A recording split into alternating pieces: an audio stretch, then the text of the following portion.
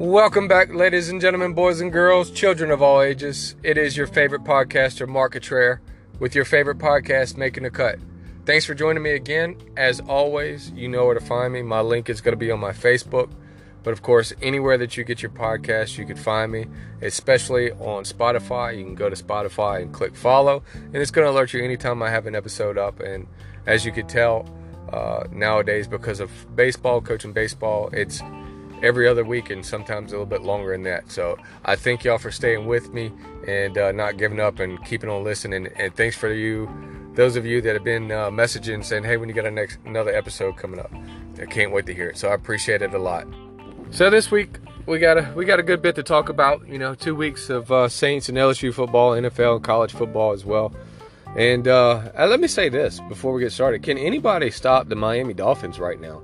My gosh, putting up 70 points today in an NFL football game, which the Kansas City Chiefs are kind of on that same trail too, playing in the game of the week against Chicago. I don't know who set that up to be the game of the week. Even I know that the NFL schedulers, set up their games of the week with air quotes at the beginning of the season before the season starts, actually, with their scheduling. But I think at some point you had to look at it and realize how bad off the Bears are this year, and to say that, just make the common sense change and saying this is not going to be our NFL game of the week. So anyway, I just wanted to share that with you. But before we jump off, college comes before NFL, so let's jump off into that. I got a lot to talk about with the Saints. Give you my take on the Saints, how they look, and how today ended, of course. And then, of course, LSU and college football, the state of college football as of right now. So let's jump off into that. Let's jump into some college football. The last episode that I had, I talked that there's a lot of difference this year in college football than what we've seen in a long time. I've made some comments to some people that I know that, maybe college football is rigged or scripted, like I've said the NFL is, like the WWE for the last couple of years. And the reason why I say that is because when you begin to look at it, and you look at the Pac-10, or Pac-12, Pac-2, whatever they are now, the Pac-2 basically, they've been like not good since the college football playoff has rolled around, and really not since USC's heyday with Matt Leinart, Reggie Bush, and that group. They did have a little stint here where Washington makes it to the college football playoff, Oregon makes it to it. They don't win it, and but they were there. But they were, other than that, they were kind of a weaker conference. It was kind of like Clemson, Clemson or Florida State. Whoever wins that conference is going to run through the conference because the rest of the conference was horrible throughout that time. And same thing with Texas and Oklahoma in the Big 12. It was going to be one of those two teams, basically, right? And it was Oklahoma for the most part. But with the Pac-12, they've just been down for so long, man. And really, like I said, don't get me wrong, they've always had some good teams, but they've been so down, and they had completely, honestly, fallen out of the college football playoff picture. And that's how bad they'd fallen off as a conference, as a Power 5 conference. And now they're no more. Next year they're going to have two teams in there. And that's really it. But isn't it ironic, or isn't it almost scripted, that their last year of existence as the Pac-12, they actually are the best conference in college football right now. When you begin to look at it, and you look at it objectively and unobjectively, you look at it and you see, look at all these teams that are there, that are winning, that are beating other teams that are ranked. Their conference from top to bottom is the best conference right now. I mean, all the way down to Washington State, Oregon State being ranked as well. But Oregon State's probably going to fall out after losing to Washington State this week. I hadn't double checked on that. But Utah and USC and even Colorado, and I mean, the list goes on. Oregon, UCLA and Cal are down at the bottom of it. But I mean, when you look at the conference there, that's more than what really the SEC was this year. And it it kind of goes to my argument there that maybe it is a little scripted. I mean, just think about it. There's a lot of money rolling in and out with the NIL. There's a lot of money rolling in and out with DraftKings and all of that. And Vegas always pulled the lines on everything anyway. So just saying, not being a conspiracy theorist, I'm just throwing it out there. Maybe you know, I kind of break the glass for you to hear it too and see it. You know, I know I've said it for the last couple of years with NFL. Absolutely obvious the last couple of years. I mean, not to just toot my own horn or to pound it in on my point there, but I mean, you can go back to last year in the playoffs, Kansas City and Cincinnati, and not just because I love Cincinnati because Joe Burrow and Jamar Chase are there, but when you watch it, you know, for a team to get 2 third downs, you know, just leave that on out there. There's so much stuff. If you go all the way back to the no call, as a Saints fan, I understand. But back to the college football, you could see what I'm talking about there. If you don't agree, it's okay. If you think I'm crazy, that's okay too.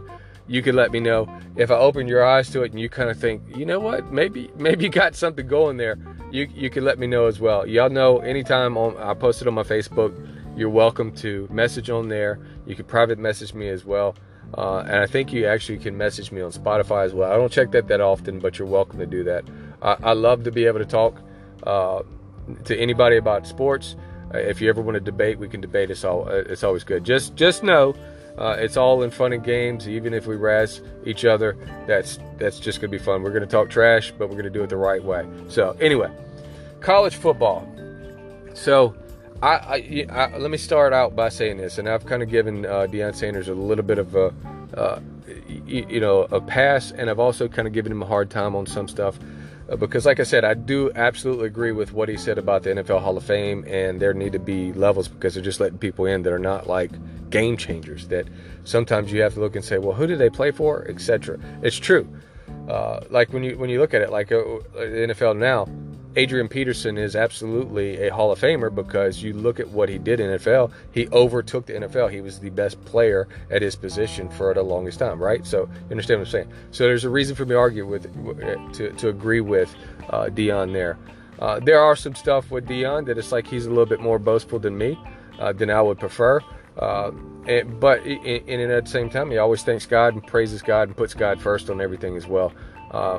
But at the same time, putting himself out there first. So, and I want everybody that's listening knowing that I'm not hating on him at all. And you can go all the way back to when I played Pee Wee football. Deion Sanders was my favorite player. It was him and Barry Sanders and Jerry Rice. That group, you know, Ricky Jackson, all in that era. And but Deion was my favorite when I first started playing football myself. I had to have his number. I had to have that 21. And so my love for Deion Sanders goes all the way back then. I still think he's the greatest cornerback of all time. And I used to love his celebrations. I used to love his brassness, his brashness, I should say. And you know, it makes the game fun. And I will say this: all of this stuff that can be looked at as arrogance by Deion this year at Colorado, in many senses, is what that team kind of needed to be able to change the culture there. And follow with me because I'm going to go back and forth on this, and I don't want you to think I'm flip-flopping. But there needed to be a change to be able to build confidence there for them to be able to believe that they can win. Because even though he brought in all of these guys to the team there in Colorado, there still needed to be a lot because of confidence being built there. Because there's still a lot, in a sense, unproven. You have a bunch of guys that are coming from Jackson State, etc., and a bunch of transfers coming in from all over the place to play for Coach Deion, etc. And so there needed to be that building of confidence as well. But you always in that area, and I tell the kids that I coach all the time, there's a difference when you're going into a game. You go into a game with confidence, or you go into it with fear. And unfortunately, both of them can be dangerous for you, right? Because if you go in with fear, then the other team's going to beat you because you're so afraid you're going to make a mistake, or you're so afraid that the other team's going to beat you that you falter to that fear. And when you go in with confidence, you know what you're doing. But if you go in there with an overconfidence, it's just like you're going there afraid, because your overconfidence causes you to be able to not do the small things. That's what you do in most times. And sometimes your overconfidence could embarrass you, because sometimes you can get beaten by teams that you absolutely shouldn't get beaten by because you had too much confidence. And too much confidence is arrogance. And sometimes when you're walking in confidence and building yourself up, you can step across that line into arrogance. And sometimes that happens with Deion and with the team. And there was a humbling this past weekend, yesterday, by Oregon. And listen, I am for and against Colorado. I'm happy that they're there. And there are some parts of it that I'm like, oh my gosh, man, just tone it down a little bit. You haven't really done anything yet, so tone it down a little bit. Some people have a problem with Deion Sanders wanting to be called Coach Prime instead of Coach Sanders or Coach Deion or whatever it may be. And this is on personal preference, and sometimes that can come off as arrogant. I understand that. I completely understand that. Sometimes it gets underneath my skin as well, because it's like, dude, just be you. But he is being him. But there was an humbling experience, and they just absolutely got blasted by Oregon. But what made it so humbling for them was when you go back to when Colorado showed up the day before, Deion takes his team out to the field, and they're stomping all over the logo, etc.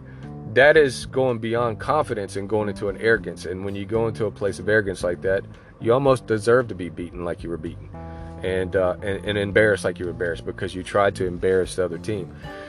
Whenever you try to show somebody up and then it backfires on you, that's a humbling experience. So I do hope at some point that it did humble them. I know that some things got taken out of context by Oregon's coach, Dan Lanning, when he was giving a talk to his team, and of course somebody recorded it and showed it. And the stuff that he said was stuff that you would say in any locker room when you're talking about the opponent that you're playing, or even just beat, to be able to fire your team up.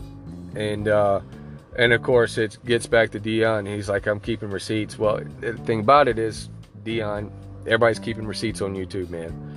It's just true. When you keep putting yourself out there in a place of beyond confidence and into arrogance, you're creating receipts for other people to have for you too. Backtrack to the week before when they were playing Colorado State. Absolutely beautiful game. Great football game. I will say this, and I was talking to some people about it. That game there, because of all of the stuff that I was just talking about with the over arrogance and stuff like that, turned that game into, which should have just been a good football game, into almost what it shouldn't have been. There's a tons of fighting. There's a ton of dirty plays. And I know that the player that hit Travis Henry with the, which honestly, like Deion said himself, that's just football. It was considered dirty play. But when you see Deion Sanders' son poking the defensive lineman in the eye, nobody bats an eye at that. You understand what I'm saying? That game in itself was not, like I backtracked there for a moment, where we were talking about bringing a certain culture there for the school to be able to get them to go into the place of confidence. And also, teetering on that line of confidence and arrogance. You don't want to be able to bring that type of atmosphere, that type of culture, to where it's nasty, it's not good for TV, it's not good for football, and you look at like it's you're not playing. It's not about football anymore. And so that's my take on it. I'll leave it at that. If anybody wants to talk to me about it, they're welcome to talk to me about it. And just remember, like I said, Deion is one of my favorite players of all time. I had to have his number when I was playing football. And so as a man, and some things as you grow up, you're like, hey man, you got to kind of grow up too. And I understand if I was in his position, I would try to be pumping my guys up too and putting all the confidence in the world in them too. But I'd also ensure that they knew the difference between confidence and arrogance. You understand what I'm saying? So anyway, let's talk a little LSU football, because we did talk college there, and I spent a little bit more time on Coach Prime there than I wanted to, but I definitely wanted to be able to talk about that. LSU football. So last week they go and play Mississippi State in the cowbell city of the world. Got to have more cowbell because they got fever over there. And they just slapped Mississippi State up and down the field, and it looked great. The offense looked great. The defense looked pretty doggone good too. And it looked like they were on a roll. It looked like they had finally made some changes. You fast forward to this week, and last night they play Arkansas, and the offense wasn't rolling in the first half. Second half, it finally got rolling, and the defense, was having trouble with KJ Jefferson, And really, when you break it down in the game, if you look at the score on there, before I even say that, I didn't really understand Brian Kelly's time management at the end of the game with the timeouts. Historically, other coaches have ran the ball to run the clock down more and more, and then take the timeout with no time on the clock to kick the field goal to win the game. But what he did worked out, so you can't really argue with it a whole lot. It was just definitely odd, and it was definitely different. And I wasn't the only one thinking, what in the world? You don't want to leave them more time on the clock to have an opportunity to be able to win the game, come back and win the game. So on that, when you look at the score, LSU wins by 3. I will say this: like I said, the offense struggled in the first half, and then they come back around in the second half, and it really opened back up. I didn't get to see the first half as much as I wanted to. I knew even on the touchdown to Brian Thomas, Jaden Daniels severely underthrew him, and if Thomas doesn't make the play to come back, then it's going to probably be an interception going the other way, and then it could have been downhill like the Florida State game in a heartbeat. And the reason why is because across the field, KJ Jefferson is a man. That guy is an amazing quarterback, and I know. And I'll go ahead and tell you this: this is my NFL comp for him. And I'm not saying he's ever going to be as good as this guy, but I know other people are going to make comps for him when he comes up for the draft this coming year, different ones. My comp for him is actually Big Ben Roethlisberger. And the reason why I say that is because he hangs around in the pocket. He can make moves with his legs. He can make you miss, but he'll take some hits in the backfield and still roll out and make a pass like Big Ben used to. And you know, I have much respect for him, and I really like Sam Pittman, the coach up there. I think what he's doing is an amazing job. But when you look at it, you can look at it, and this is just the way that the games are played. But when you look at it, you look at it and say, well, man, how good is LSU? Because Arkansas lost to BYU last week, and that's a team that they shouldn't have lost to. And really, that came down to Arkansas beating themselves. And then you look at it, and if you really look at it, Arkansas beat themselves again this week against LSU. If it wouldn't have been for all the penalties, they would have won that game, hands down. And even with all of those penalties and all of the miscues, they still almost won. With LSU, the defense looked a lot better, but we're still having the same struggles on the defense that still boggles my mind. Especially on the last couple drives, you can see this. And y'all have heard me say it on the last podcast, on the last episode. First and second down, man, we're getting after them. And we're getting good stops and shutting it down to third and long many times, sometimes third and short, but a lot of times third and long. But when you look at especially even the last 2 drives that Arkansas scored on, whether it's field goal and the touchdown or vice versa, or whatever the final 2 scores were, or even really the final 3 drives, because we would score and they'd come on back down and score too, was on third down. You know, there was a play on the last drive that they scored on right before that. They called a tic-tac call on Harold Perkins that I didn't really agree with. But even if you take that away and you go back a little bit, and you know, they had him on 3rd and 7, 3rd and 8 multiple times and couldn't stop him. So this is it's been a problem this whole season defensively. That first and second down, man, we look unbeatable defensively. And then, excuse me, and then third down, we just screw the pooch. It's the only way I know how to say it. We just give it up every time. It doesn't matter if it's 3rd and 7, 3rd and 12, 3rd and 15, 3rd and 2. We're going to give it up on third down, and we're going to allow them to keep the drive going and wear our defense down. And we already know where the deficiencies are for LSU defensively, and it's really the defensive backfield, the defensive backs, and the safeties. Safeties have been playing a little bit better. The corners are still struggling, man, but it is what it is. It's not DBU right now. Maybe we can get that back at some point. Y'all have heard me say plenty of times too, you know, stats can lie. And I'll give you a prime example of that in just a moment, because people will use stats to be able to give their argument. And I'm not picking on the guy, but I want to say this, because when you look at the scorecard and the stats, you look at Isaiah Alexander, transfer from Southeastern, playing starting corner for LSU. At the end of the game, the last play of the game comes down with an interception. So that's on the scorecard that he's got an interception, so it looks like he did pretty good. Excuse me. But when you actually watch the game, you realize, like, especially one of the touchdowns to the freshman tight end for Arkansas. That was Zaire Alexander. He took his eyes off the receiver or where he's supposed to go, off the tight end, and got his eyes a little too hungry on the quarterback, started rushing in, boom, got a big play. So you could understand how stats can be misleading, and that's just another example because I always try to let y'all know stats can be misleading. So hopefully LSU's got a little bit of they got the season, they've been said to have a pretty easy conference schedule this year because of where they're playing, etc. But the SEC is a different animal this year than it was last year. There's a lot of disarray. Alabama won yesterday, even though it looked like they were fixing to lose. They looked horribly offensively at the beginning of the game, and somehow still came back and beat Ole Miss. Ole Miss looked like they were going to be great, but you can go back to how bad they looked against Tulane. So you have all those aspects, and the SEC is just we just don't look like we have it this year. And of course, LSU has upcoming this week Ole Miss.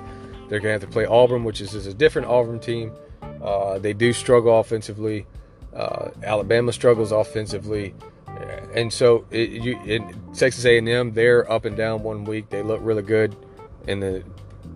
comparatively against Auburn yesterday than they did the week before against Miami.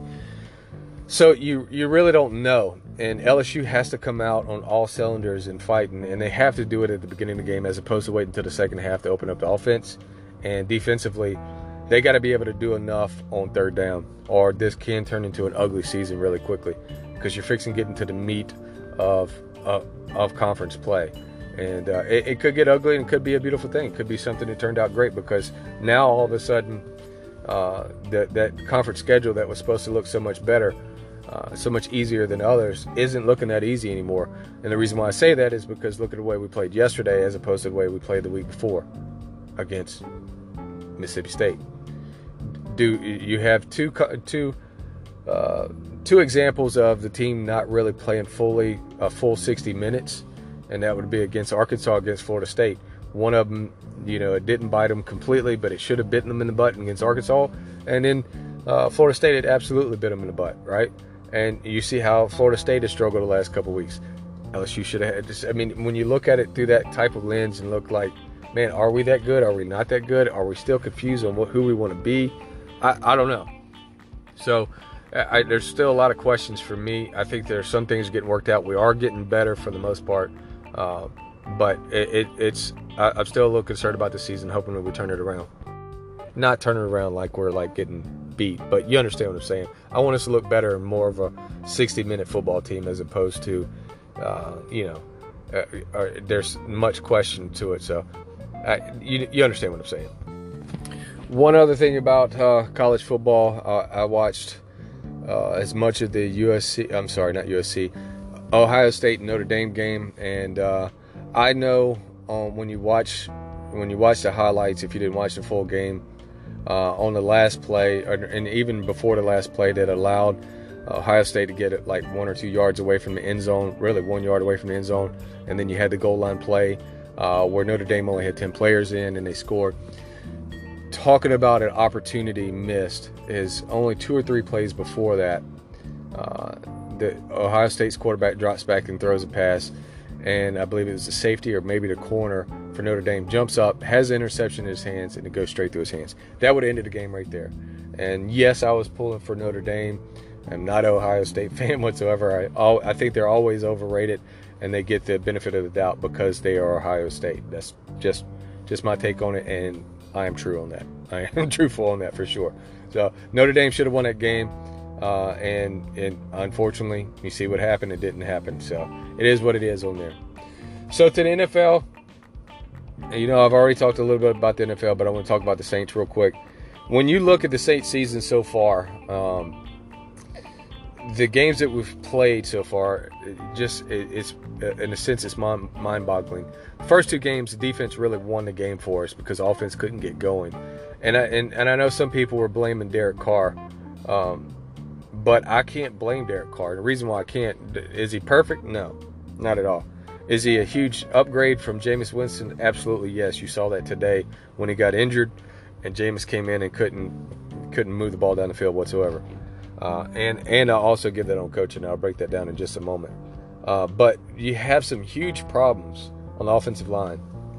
And you could say that could be Derek Carr's fault as well. But no, it's absolutely offensive line and coaching. The offensive line, the first week gave up 4 sacks. And the second week gave up 4 sacks. And then in the first half, I saw Derek Carr was sacked twice. And then he's running for his life. He's like Falco in the movie The Replacements, because he's running for his life trying to be able to get there. I will say this. In the second half, Jameis did get sacked twice as well. So that's 4 sacks again.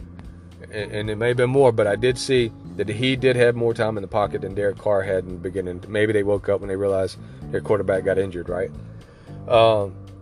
And I can tell you this, with any quarterback, and any of the analysts or any of the people that played quarterback before can tell you, you begin to see ghosts when you hit that many times.